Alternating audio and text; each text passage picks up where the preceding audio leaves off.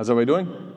Alhamdulillah. So today, inshallah ta'ala, I'm just going to re-show this slide that we looked at before. This is something that you guys should be familiar with, but basically it's reminding us of what are considered evidence.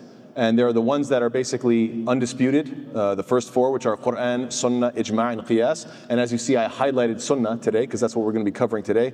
And then there are the rest, Istihsan, Maslaha Mursala, Istislah, Urf, Madhab al-Sahaba, Sharh Man Qablana, and Sad al-Dhara'i'. These we're going to cover later, inshallah ta'ala. So we already covered Quran. We talked about the Hujjat, the evidence of the Quran. Now we're going to take a look at the Sunnah. The second point of evidence, what is evidence in Islam? Number 2 is the Sunnah. After Quran comes Sunnah. So let's get into more details. Definition of types of Sunnah. Well, first and foremost, Sunnah is the word itself linguistically, lughatan, means the way or course or habit. Now, istilahan, or you could say technically, Sunnah is referring to the words, actions, silent approvals, or descriptions of the Prophet ﷺ. So what does that mean? It's really important when we say, oh, the Sunnah of the Prophet ﷺ, what are we talking about? You want to have a comprehensive definition. So we're talking about 4 different things. What he said, when the Prophet 'ﷺ said something, those his words, that's part of the Sunnah. Also his actions, maybe he didn't say anything, but he was doing something. That's also part of Sunnah. It's what he did, what he said, what he did. And then number 3, if something happened, let's say for instance, somebody was doing something haram, and the Prophet ﷺ was around, a prophet cannot be okay with that. A prophet can't just let it slide. Just the other night we were eating something and somebody, without mentioning any names, drank some water with their left hand. And I thought, oh, maybe I won't bring it up because it's awkward. But then I thought, no, subhanAllah, as a Muslim, if I'm following the Sunnah of the Prophet ﷺ, I'm supposed to say to this guy, hey man, switch. You're supposed to drink with your right hand. So you're not supposed to be around something wrong and just approve of it. So if something was happening, let's say somebody was eating goat, for example. Somebody was eating a goat. And the Prophet ﷺ was there. What does that tell you? If it was haram to eat goat, he would have objected. The fact that somebody was sitting there and eating goat comfortably and the Prophet ﷺ just silently approved, he didn't say or do anything. So it doesn't fall into the first 2 categories. It's not words, it's not actions. It's literally doing nothing. But something was happening in front of him. So it's a silent approval. Therefore, that is fiqh. That is part of our Islamic law, a body of Islamic law. It goes into the Sunnah. And the final one is descriptions. Even if he's not saying or doing anything or silently approving of anything, he still looks a certain way. So when people say the Prophet ﷺ was, let's say, this tall, this handsome, his hair was like this, etc., this is just his description, and therefore that is also part of Sunnah. So these 4 things, when someone says, what is this Sunnah you're talking about? You'll say words, actions, silent approvals, and descriptions of the Prophet ﷺ. So it's a good thing to know, to memorize, inshallah. Now, classification of the Sunnah based on chains. This is a very big subject that I hope that once we cover this whole course, we're going to go into ulum al-hadith and understand hadith, the sciences of hadith, a lot more in detail. Today we're just going to touch on it very briefly, just to learn a few small terms. So there are 2 or 3 types of chains connecting us to the Sunnah. I say 2 or 3 because the Hanafis have another one. So what are we talking about? Al-mutawatirah. Mutawatirah, this refers to things that were reported by so many people that such a large group agreeing on a lie is impossible. And a simple example we can give is, let's say, how many people have been to Australia? Anybody been? Okay, none of you have been to Australia. Oh, mashallah. Okay, let's pretend you didn't. Okay, let's say nobody here. Do you guys believe in Australia? Do you believe it's a real place? Right? Yes, you do, right? Why? Because the idea of the whole world coming together and agreeing upon a lie seems kind of ridiculous, right? So that's just, same thing with, World War II. Did World War II happen or not? Well, you say, of course it did. Well, you weren't there. How do you know?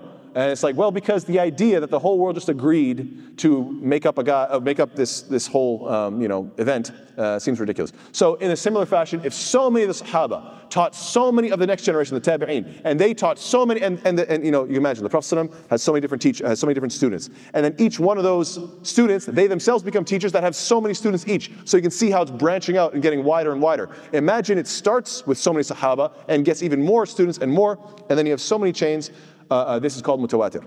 Now, there are, according to this particular book called An-Nazm al-Mutanathir fil Hadith al-Mutawatir, in this particular book, there are 309 mutawatir hadith according to this particular book, and this sheikh compiles them all. However, it should be noted that there's different types of mutawatir, and like I said, this is a bigger topic that we'll talk about another day.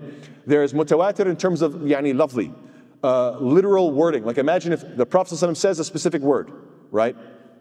a certain statement, and then so many of the Sahaba report those exact same words, that would be mutawatir in terms of wording, right? Now, but what about the fact that the Prophet ﷺ prayed? Right, it says right here, an example of this is prayer or fasting or charity. Now, these come in very many different hadith, but the fact is they're all confirming the same things. You get my point? So let's say the fact that the Prophet ﷺ prayed, you're going to find so many countless narrations that have different wording, that say different things, but all agree about the general broad fact that the Prophet ﷺ prayed. So it's impossible to imagine that, let's say, for example, the fact of prayer, the fact of charity, the fact of fasting, Ramadan, etc. It can't be a lie because this is mutawatir ma'nawi. This is transmitted in so many chains, not in the particular wording of the narration, but in the meaning of the narration, because they all confirm the same concept. Is this clear? Making sense? Good. So, all, of course, of the tawatur hadith, they are considered qat'i thubut, as in there's no doubt that they are authentic. The chain is certain. Anyone who disbelieves in one is therefore a disbeliever. Classification of the sunnah based on chain, so that was number one. Mutawatir. Number two is al-ahad. Most scholars just deal with these two categories, mutawatir and ahad. Ahad, what number is it? The number of chains between one and under mutawatir. And I write under mutawatir because what is considered mutawatir is debated. So some would say, I don't know, let's say 10 people, and right from the base, like 10 of the Sahaba heard it directly from the Prophet, and they all said it to a large number of tabi'een and so on and so forth, maybe 10, but others say no, mutawatir is even bigger, 15, 20, 30, etc. So there's difference of opinion regarding what is considered the exact number, but anything underneath that is going to be considered, whether it just be one chain or just a few more, it's going to be considered ahad. This hadith has to be applied, but is considered dhanni thubut, as in you can't declare somebody a disbeliever if they reject it. You can't say, and Allah knows best. Now, the reason why there's a third category is because the Hanafis, they have an extra category that is between one and, you can say 1 and 3, or the first and the second, they put in another one. They say what? They say the Hanafis have a third category in between these two called al-mashhur. Al-mashhur is translated as well-known. Any narration that has one or two chains from the Sahabi, as in, so the Prophet ﷺ says something, and the person that hears it is either one Sahabi or maybe two of the Sahaba, right? But then, right after that, the next generation becomes so big in number, so many students hear it, and they pass it on to so many more people, and so it becomes so well known that this is called mashhur. And so yes, but it becomes tawatur in number during the first 3 generations of Muslims. For example, a good example, this is the hadith, إِنَّمَا الْأَعْمَالُ بِالنِّيَّاتِ. This is the first hadith mentioned in Sahih Bukhari, which means indeed all actions are judged by intentions. This is only narrated by one Sahabi, that is Umar ibn al-Khattab radhiallahu anhu. So even though it is such an extremely widespread, well-known hadith, it only gets transmitted through one Sahabi. So therefore, are you going to call it ahad? No, not really, because it's so well-known. But at the same time, the initial, you could say, pipeline that brought it down was one. So therefore, they have this term for that, which is called mashhur. And whoever rejects that narration, according to the Hanafis, is considered a fasiq, an open sinner. And therefore, their testimony is rejected and things like this. Now, evidence of the Sunnah upon rulings. The tawatur narrations are just as strong as the Quran in terms of narration, in terms of their qat'i thubut. They are completely solid, just like the Quran, which is also in tawatur in so many narrations that it's impossible to assume that it was a lie that everybody agreed upon. However, qat'i dalala, depending on the clarity of the statement both in Quran and Sunnah. So obviously, a statement could be understood and interpreted in multiple ways, and we'll deal with that more as we get there. So I'm hoping you all remember those terms from earlier. If you do, this is going to make a lot of sense to you. If you don't, I can't, these are adult classes, I can't go back and redefine everything from day one, so you have to be here consistently, inshallah ta'ala. Next. Now, what is the status of the Sunnah regarding the Quran? What is the status of the Sunnah regarding the Quran? Well, the Quran is obviously primary. Why? Because for a number of reasons. Number one, the Quran is all considered qat'i thubut. In terms of its chain of narration, it is undoubted. It is too many people have transmitted the Quran for there to be any doubt. As opposed to the Sunnah, which is mostly dhanni thubut, even though some of it is qat'i, mutawatir, undoubted, but most of it is dhanni. The Quran is Allah's speech. The Sunnah is the speech of the Prophet Muhammad ﷺ. And the Sunnah explains the Quran. You don't usually say vice versa. And of course, we mentioned the hadith of Mu'adh, when the Prophet ﷺ was sending Mu'adh to Yemen, and he was going to go become a teacher. He said to him, how are you going to teach the people? He said, based on the Quran. Then what next? Based on the Sunnah. And if you don't find something in the Quran and Sunnah, he said, then I'm going to strive hard, ajtahid, I'm going to work hard to come up with an opinion that is derived from those two. So we cited that hadith earlier, so I'm not going to repeat it, inshallah. Now, the status of the sunnah has 4 types. This is quite interesting. Number 1, not much commentary as you can see, because it's very straightforward.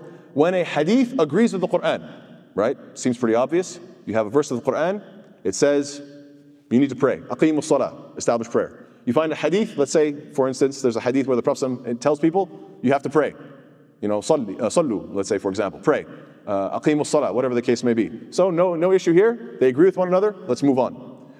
What if, number 2, the hadith clarifies the Quran? These are terms that you might have to learn as time goes forward. If you want to understand Usul al-Fiqh, these are important terms. What are they? Al-Mujmal wal-Mubayyan.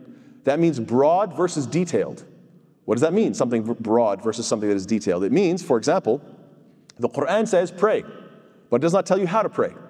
So the concept of prayer is a broad concept. It's a wide category, right? Aqimus salah, establish prayer. Okay, I don't really know how, right? The sunnah tells you, you make wudu, and then you face the qibla, and then you start with the takbir, and then you fold your hands, and so on and so forth, right? So the term for the broad thing is what? Mujmal, and that which is detailed is mubayyan. Then there's also the differentiation between al-am wal-khas. Sometimes you have a hadith that are clarifying the Quran because the Quran mentions something that is am, something that is general, whereas the hadith specifies that which is khas, that which is specific. An example of this is Allah mentions certain women, which women are forbidden to marry. The ayah in Surah An-Nisa, ayah number 24, Allah Ta'ala talks about, for example, you can't marry women that are already married, as an example, right?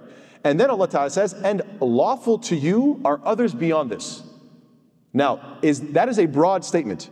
That is a am, I should say it's am. It's a general statement that, okay, there are certain categories that are haram to you, but other than that, it's halal. But there are certain exceptions. There are certain specific rare cases. And there's a particular hadith that offers one very rare case. The Prophet says in Sahih Muslim, لا تنكح المرأة على عمتها ولا على خالتها. That, let's say, for example, no one should combine in marriage a woman with her father's sister or her mother's sister. So simply put, if a man has 2 wives, he cannot have 2 wives that the woman, the other wife is her aunt, whether it be paternal or maternal aunt. You guys understand this? So if a guy has 2 wives, it can't be the case that, okay, this is my one wife, and her aunt, I also made my second wife. Whether it's a paternal aunt or maternal aunt, that's haram. Did the Quran specify this? No. The Quran just said, go ahead and marry other women other than the ones that were clearly and obvious, or I should say clearly defined as haram. But then there are these rare, very unlikely scenarios that the Prophet goes ahead and specifies. This is the difference between am and khas. And then the third is al-mutlaq wal-muqayyid. Al-mutlaq wal-muqayyid, which means unrestricted. Mutlaq means unrestricted, just completely unrestricted, and then muqayyid is more restricted. The example here is the Quran says to cut the hand of the thief. Now the word yad in Arabic can mean the hand, it could mean up to the elbow, it could mean up to the shoulder. The word yad theoretically you could take out the whole arm, right? So when Allah says cut the yad of the thief, you're like, well, how much of the yad? You know, do I start at the forearm? Do I go at the elbow? Or do I, where's the right spot? And then the sunnah clarifies that it should be at the wrist. That's the cut spot for the thief. And of course we know that it's not just like if a guy steals a chocolate bar or something like this, or like a child. And it's not when somebody steals out of necessity. And this we get into when we actually get into fiqh. Right now we're just talking about usul al-fiqh, right? But just so everybody knows, it has to be someone who steals a significant amount. They were not in some sort of desperate situation trying to save their family from like starvation. It's basically a professional thief. We're talking about a professional thief. These people, they get punishment in a hard way. And there's a lot of wisdoms behind that, and one day we'll talk about that in more detail, inshallah. So we talked about 2 examples. The first was what? Hadith that agrees with Quran. Straightforward. Now, hadith that clarifies Quran. We just talked about the different categories. Good. What's next? Hadith that abrogates Quran. This was when things get a little bit more, you could say, controversial. Because there's a verse in the Quran where Allah Ta'ala mentions in Surah Al-Baqarah, ayah number 180, Allah Ta'ala says, prescribe for you when death approaches any one of you, if he leaves wealth, that he should make a bequest for the parents and near relatives according to what is acceptable, a duty upon the righteous. So Allah Ta'ala is saying that if you're getting older, you're sick, maybe you're injured, death is on its way. Allah Ta'ala says in the Quran, you should write your will. Then later on, the Prophet said what? إِنَّ اللَّهَ قَدْ أَعْطَى كُلَّ ذِي حَقٍّ حَقَّهُ فَلَا وَصِيَّةَ لِوَارِثٍ. Allah has appointed for everyone who has a right what is due to him, and no bequest must be made to an heir. This is an authentic hadith. So the question is, what does this mean? And Allah knows best, but it seems that the early rule, the first thing that Allah Ta'ala revealed, was to write one's will.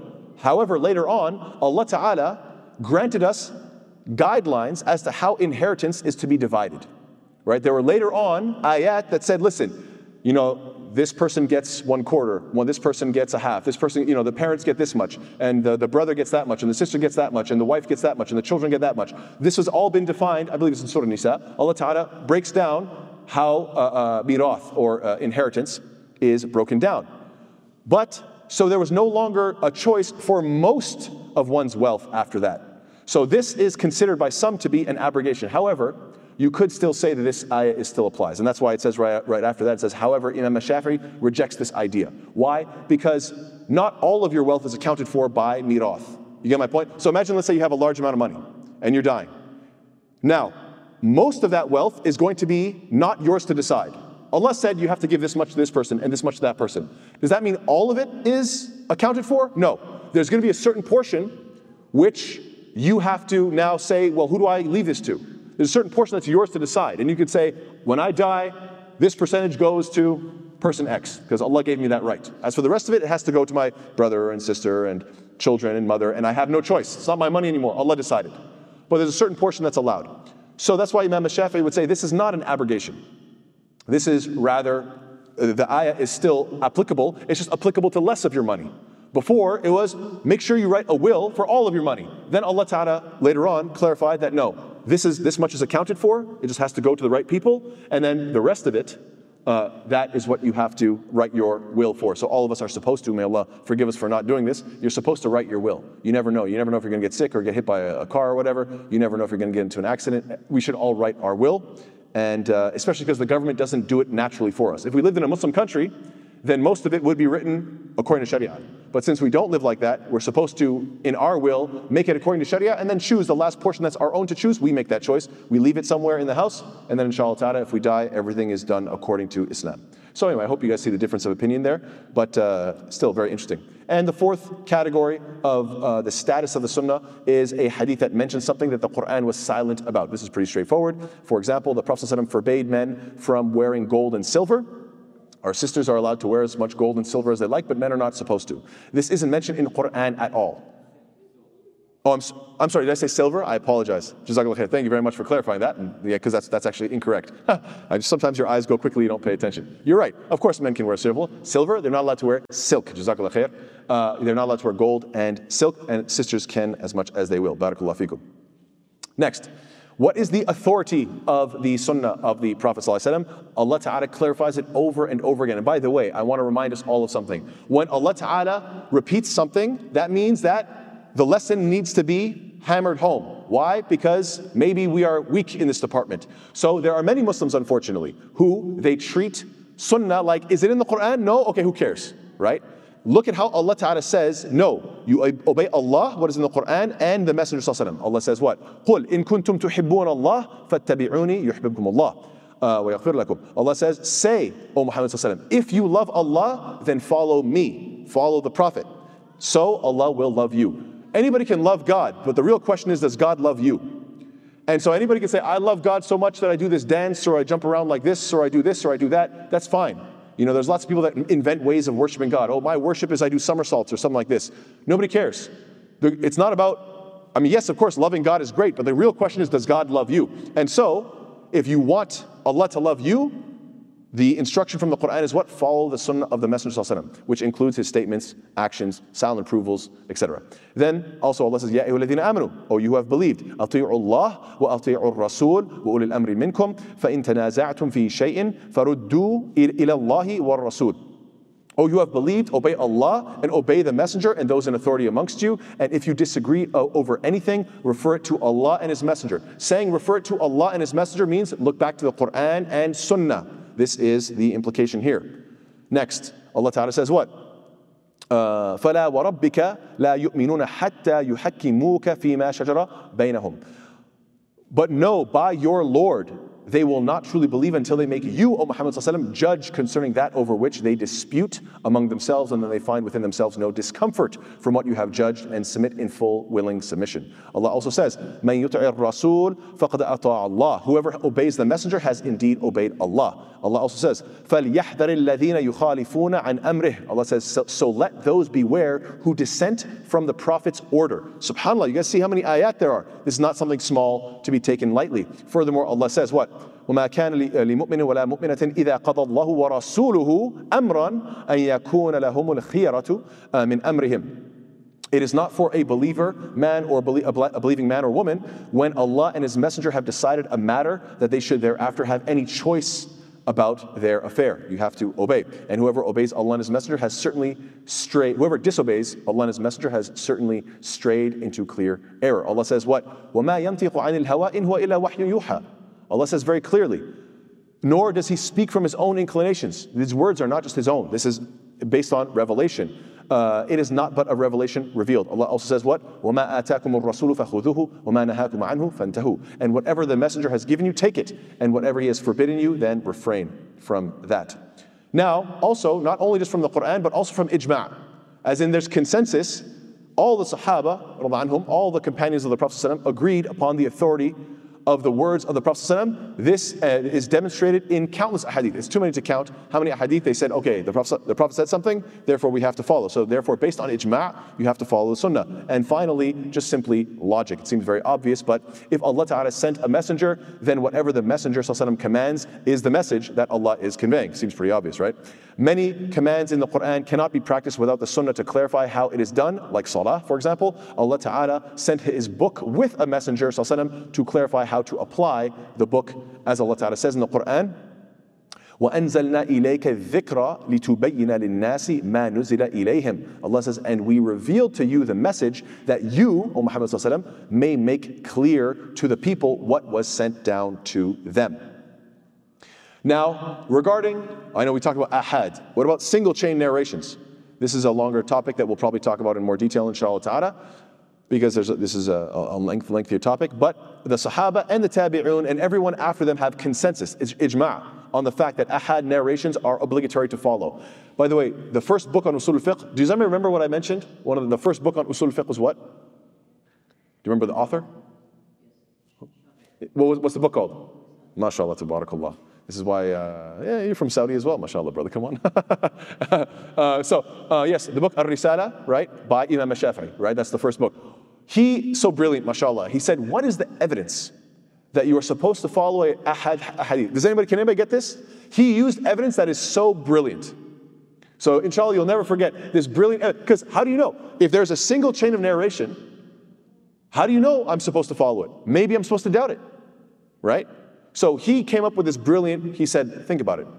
When the Prophet ﷺ sent one person to go tell the believers that the Qibla has changed from Jerusalem to Mecca, that one person came and said, you have to change your Qibla, and then what do? They physically changed direction. So now, and I believe they built a masjid there called Masjid al-Qiblatain, right? That's a historical site. There, in that place, they call it Masjid al-Qiblatain, the masjid of the two Qiblas. Why? Because they prayed in one direction, and they were told, not by the Prophet ﷺ. It wasn't the Prophet ﷺ yelling it out. It was one messenger from the Prophet ﷺ. Now, how many people were corroborating the report? Just one person, right? The Prophet ﷺ didn't say, I have to send 2 guys, I have to send 5 guys, I have to send 10 guys, otherwise you're not allowed to believe it. You guys get the point? He sent one messenger who was reliable and known.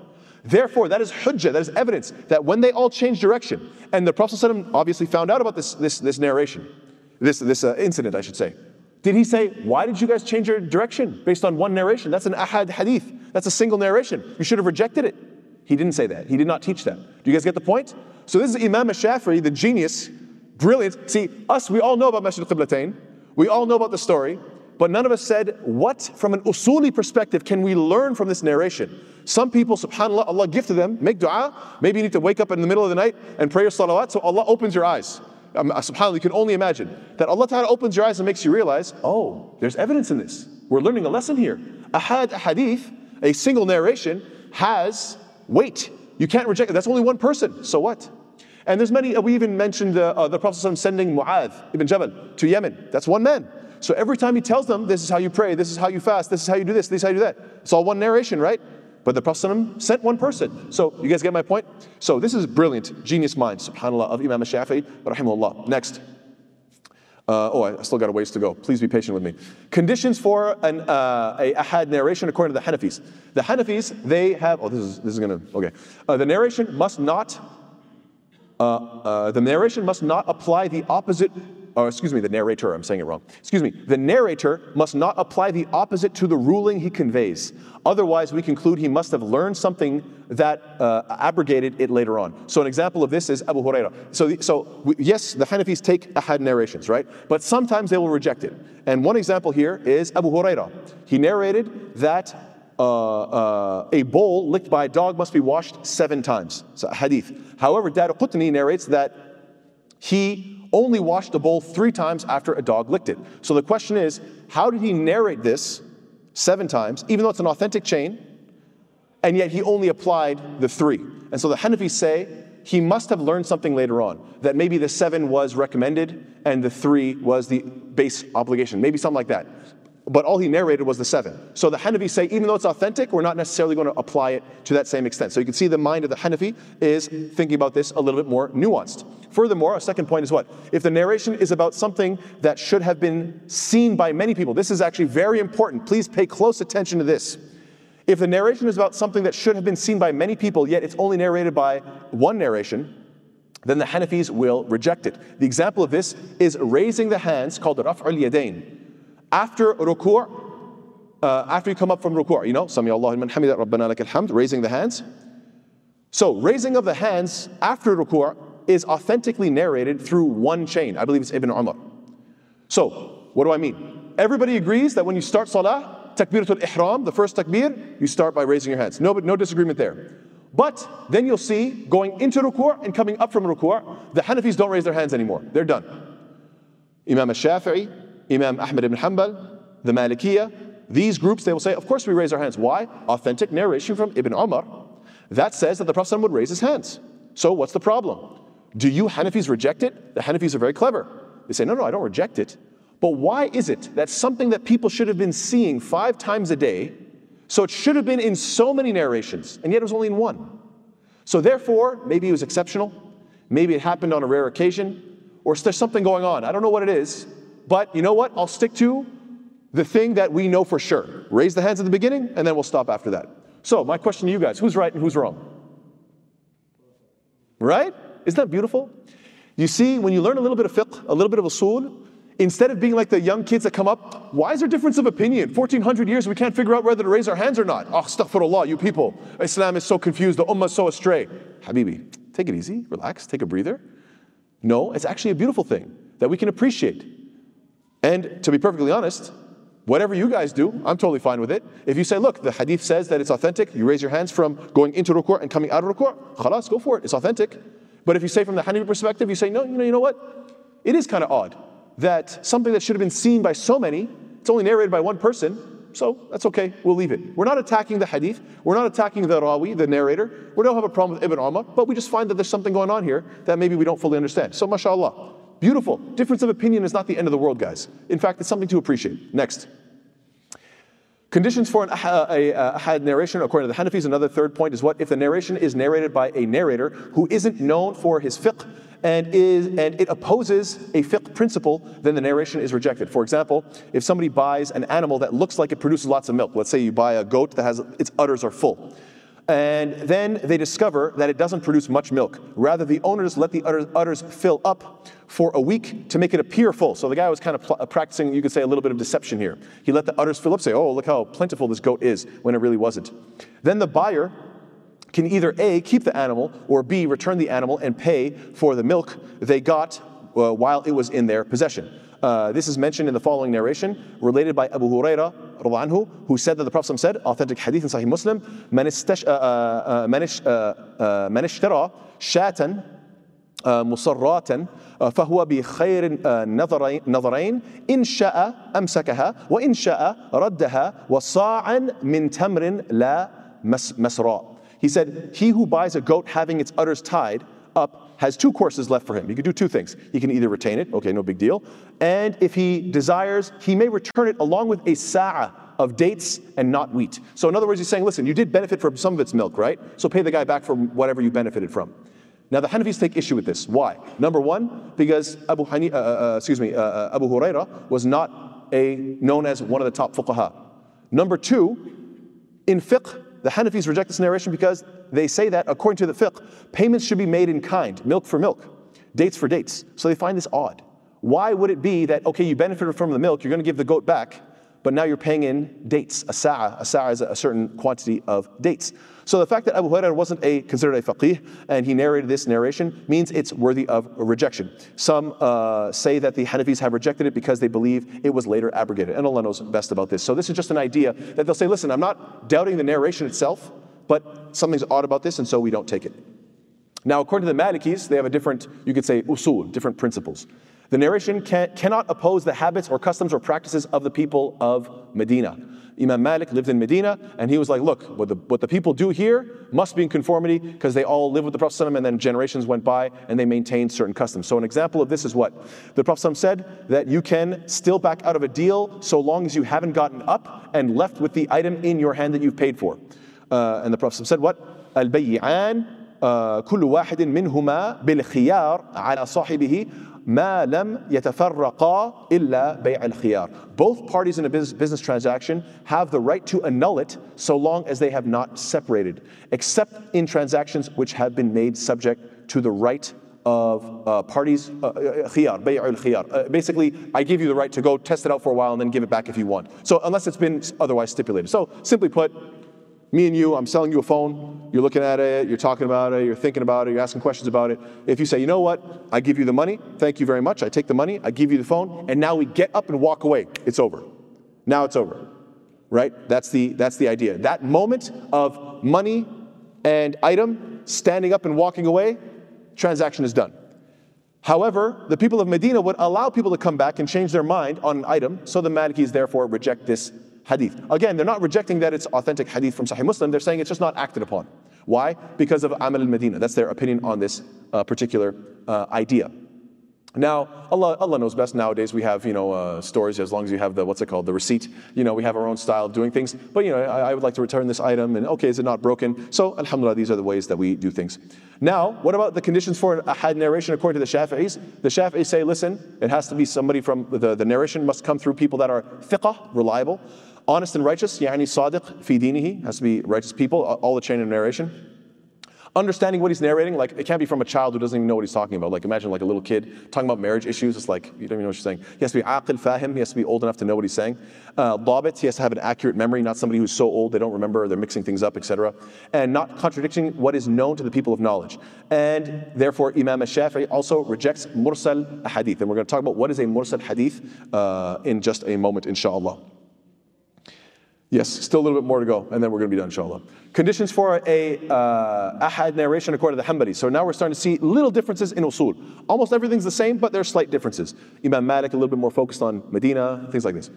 Now, in terms of Ahmad ibn Hanbal, everything the same as Imam al-Shafi'i. However, he will accept a hadith that is mursal. So this is a very important term. Now that we've seen it twice, what is this mursal hadith? What does this mean? So please remember, and inshallah you'll try to memorize this. A mursal hadith is when a narration is missing a sahabi. So let's imagine this. You have the Prophet ﷺ, and he's the one who spent time with the Sahaba. Then the Sahaba taught the Tabi'een, the next generation.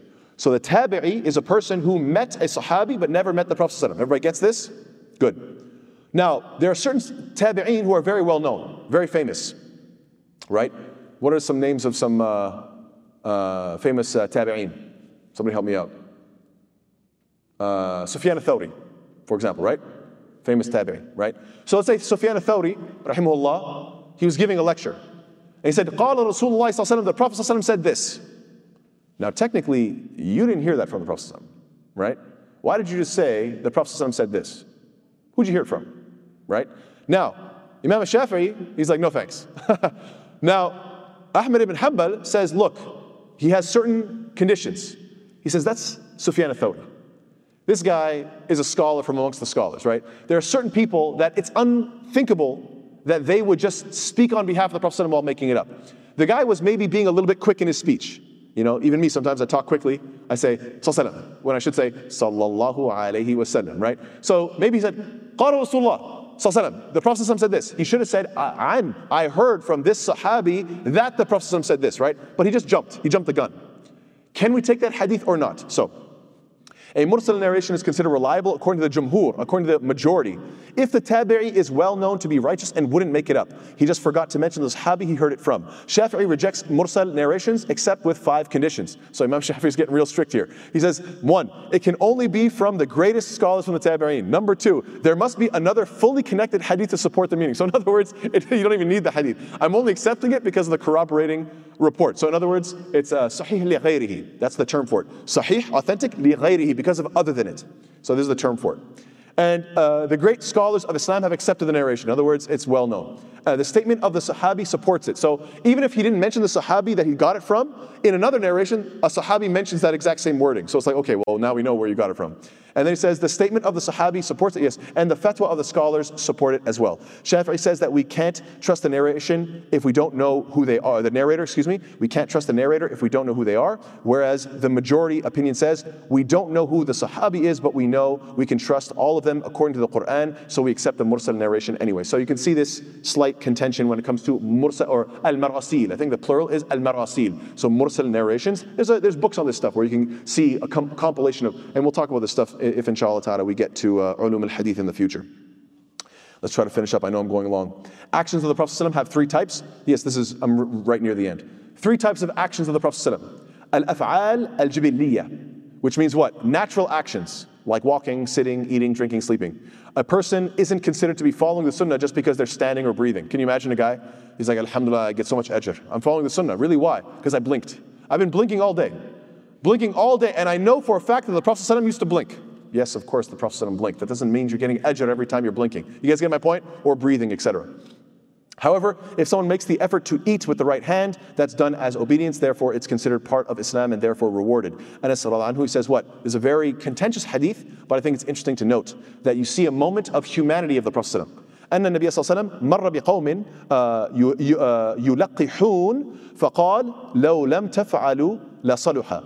So the Messenger of Allah, he happened to pass by some people who had been busy grafting trees. What does that mean? You chop off one branch and stick it on a different branch. Sometimes, subhanAllah, even nowadays you can see this stuff, it's amazing. You'll have one tree and then the apples on one side are green apples, and the other side are red apples, the other side are yellow apples. And you're thinking, subhanAllah, what type of tree is this? Well, they grafted it. You guys get it? It's called grafting.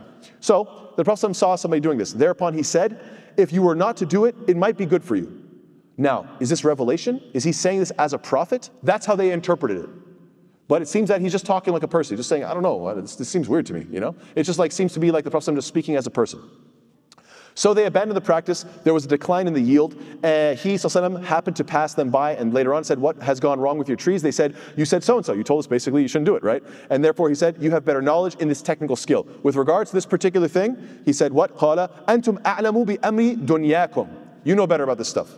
In the affairs of this world. This is in Sahih Muslim.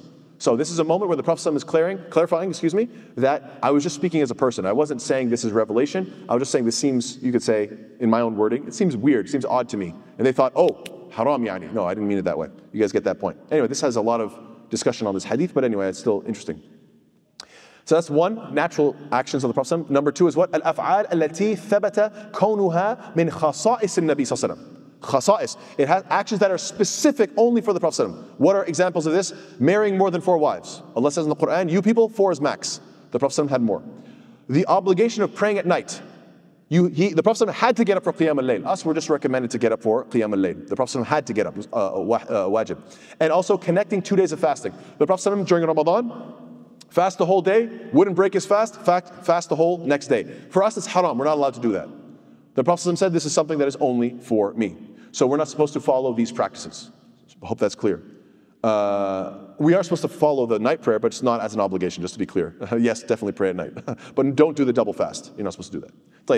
Actions of the Prophet, the 3rd type is what? The one that we are most familiar with, al-af'al at-tashri'iyya, sharia. That the actions that are taken as legislation. The ruling of these actions can be ranged from obligatory, recommended, or permitted. And obviously they're not going to be makruh or haram, obviously, right? They're only going to be, fard, wajib, which is obligatory, or mubah, mandub, which is recommended, or mubah, allowed. I hope inshallah, we have to get used to these terms, inshallah. And that will be determined by a number of factors. If the action is the implementation of Allah's command, like praying, then we know it's an obligation based on the command in the Quran, especially because of the hadith, "Sallu kama ra'aytumuni usalli." Pray as you have seen me pray. So it's a command. Pray as you've seen me pray. Or Allah commands us, or Allah's command to cut the hand of the thief, and the Prophet ﷺ implementing it by cutting at the wrist, so therefore you know that. That's the, what do we call that? Mutlaq and muqayyid, right? The unrestricted and then the restriction of that. This is where it's restricted.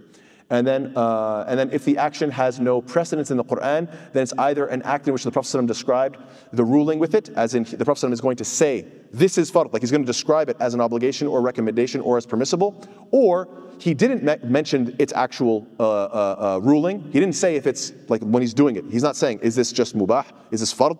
Is this wajib? Is this mubah, mustahab? He didn't mention it, in which case we analyze whether it was an act of worship he did regularly, most likely obligatory, or rarely, therefore it's recommended, or if it's just mundane action like farming or trading, in which case it's most likely just permissible mubah. You guys get the breakdown? Since mubah is the default position, the ruling of obligation requires clear evidence. You can't just go around saying, he blinked, therefore it's fard to blink or something weird like that. It's just a joke. Tayyib, inshallah. And final point that I want to mention about the relevance of the actions of the Prophet ﷺ, we should always remember, Allah says, لَقَدْ كَانَ لَكُمْ فِي رَسُولِ اللَّهِ أُسْوَةٌ حَسَنَةٌ, that there has certainly been for you in the Messenger of Allah ﷺ an excellent pattern for anyone whose hope is in Allah in the last day and who remembers Allah often. So the Prophet ﷺ is the best of examples, and so we should follow his sunnah. With that, inshallah ta'ala, we'll close and open up for comments. Barakallahu feekum. May Allah ta'ala guide us. Ameen ya Rabbil Alameen. Wassalamu alaikum wa rahmatullahi ta'ala wa barakatuh.